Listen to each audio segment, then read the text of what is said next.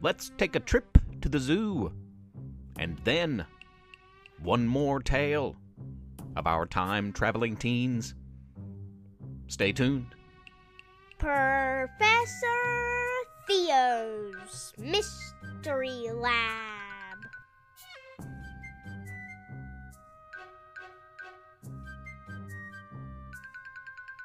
I'm Professor Theo. Welcome to the lab. The sounds of birds outside signal that spring is finally here. There's also quite a few birds in my lab as I study the art of flight. But you don't need to know too much about that. You will hear the occasional chirping in the background. There's a zoo in Splendid. Did you know? Appropriately called the Splendid Zoo. Animals keep breaking out. It's the strangest thing. First, the monkeys were everywhere. Then the elephants. But this is not one of those tales. This is a tale of a happy day at the zoo. A big day at the zoo. 6 lions ran to see, 5 elephants squealed with glee. 4 monkeys spread the word to 3 gorillas, overheard by 2 bears, who wished the best to that one giraffe. May she get rest on this most exciting day, for maybe the giraffe was going to have her baby. Joined eventually by 2 sloths and a turtle. And though they were there, neither could hurdle, as those animals are quite slow, you know. Still, to see the baby giraffe they would go. All the splendid zoo animals had waited long to cheer and celebrate with song for that tall, lean giraffe whose calf was on its way in a day or half. Bats were there too, and so was a roo. Snakes slithered by as birds flew in the sky.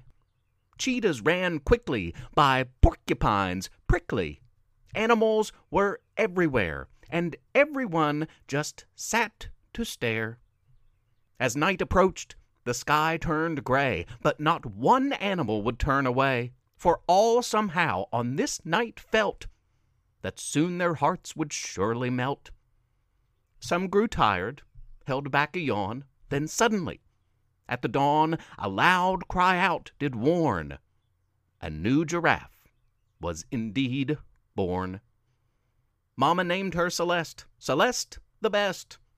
One animal after another cheered until the zookeepers finally veered them back to their proper places, rushed through with satisfied faces.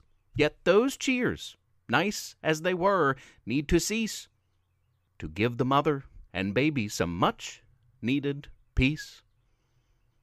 Congratulations to that splendid giraffe and her young one, Celeste. Perhaps a trip to the zoo will soon be in order. Some people think the experiments in my lab have something to do with the strange happenings of Splendid, and with a certain few particular incidents, with those excluded. That's all false. I have very little to do with what's happening in this town. The time-traveling teens, for instance, I have nothing to do with their adventures in time. They're good kids. I met them once on a field trip. They had come to Splendid to study, meet with professors. We had a nice long talk about time travel specifically. But their doings are their own. I have nothing to do with the hopper they invented and the many wondrous places it has taken them. Today, it's time for the 3rd and final story in our most recent time-traveling teens trilogy. Those time-traveling teens return again, part 3.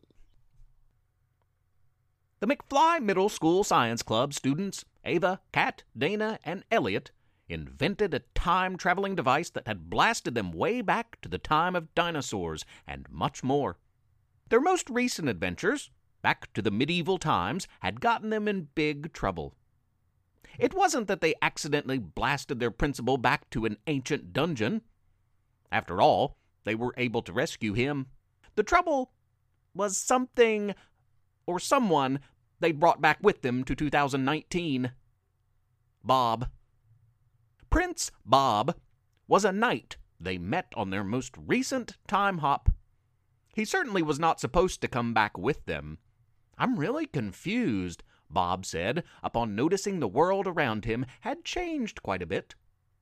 Our 4 time-traveling hoppers explained what had happened, though it was all difficult for Bob to grasp. They also explained that hopping him back to his home might be problematic, since Principal Cooper had destroyed their time-traveling device. "I'm afraid you're stuck here, buddy," Elliot quipped. "I am not your buddy. I am a knight and a prince. You shall address me as—" "Okay, please calm down, both of you," pleaded Ava. In medieval times, Ava had fallen in love with Bob, but to be honest, she was kind of over him now. Ava told him that in this new world, they'd just be friends. Kat and Dana promised to get Bob back to his own time period as soon as possible. Principal Cooper took Bob's sword for safety reasons. "We have a zero-tolerance policy when it comes to weapons," the principal said. "Now, let's get you some new clothes." Elliot was about the same size as Bob, so Bob traded in his suit of armor for jeans and some t-shirts. It's hard being the new kid in school, but it's even more difficult when your new school is several hundred years in the future. Bob had a difficult time adapting. He was kicked off the basketball team for angrily challenging an opposing player to a joust. His cooking instructor was furious when he used a giant sword. How did he get that back?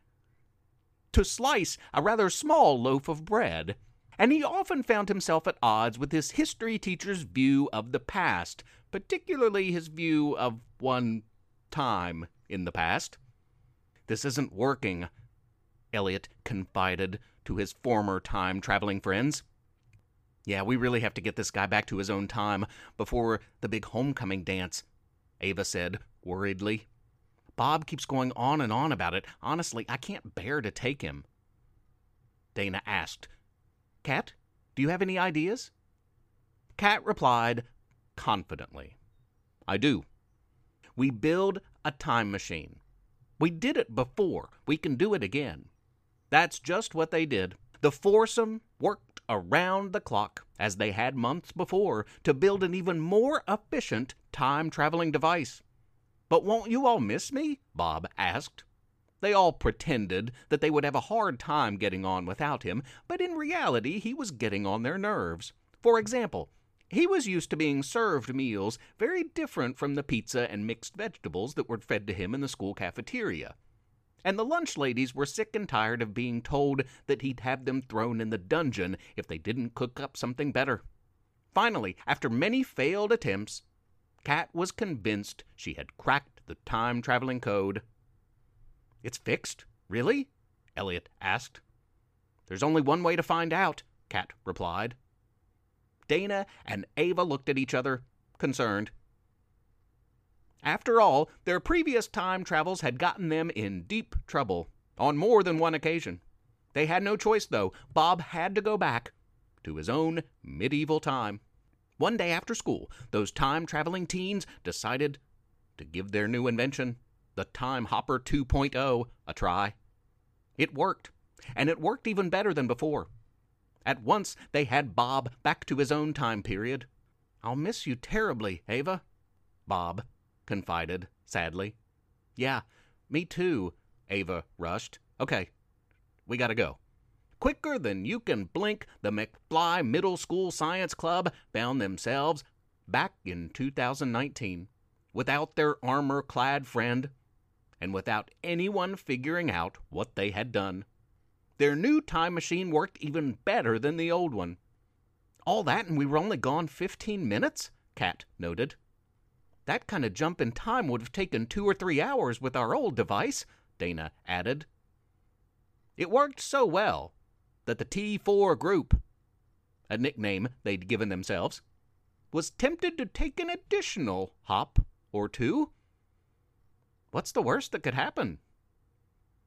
These were smart kids, though, and all four knew that they should quit while they were ahead. And that's exactly what they agreed to do. They even pinky swore to it. No more time traveling. Do you believe them? Those time-traveling teens went back to their normal lives at McFly Middle School, free of any more time-hopping adventures. At least for now. That's all for this week, listeners. Thank you for tuning in once again. Next week, an update on Tanner and Max, Splendid's own computer whiz kids, quantum leaping from one video game to the next, I believe. I've located them. And in the weeks ahead, prepare for a Kid Space Force trilogy, a return of our kid superheroes. You'll meet the Kid Explorers. There's two sets of Kid Explorers. There's an underground group of Kid Explorers and a forest group of Kid Explorers. Our kid detectives will be back to tackle the case of the endangered Easter. And before you know it, all will band together on a search for the 7 stones of Pangea. But that is a story still a couple of months in the making. In the meantime, be good to each other and have a wild and wonderful week, listeners. Professor Theo's Mystery Lab is written and read by Jonathan Joy. And Levi Joy. I'm Rissy Joy. Please rate and review the podcast on iTunes. Spread the word. Tell a friend. If you don't, Professor Theo might zap you back in time. If he could do that type of thing, I mean. Also, please consider supporting this project by making a small monthly pledge at ProfessorTheo.com. You can email our family at theprofessortheo@gmail.com or tweet at us at Theo_mystery. Thanks for listening. Tune in next week.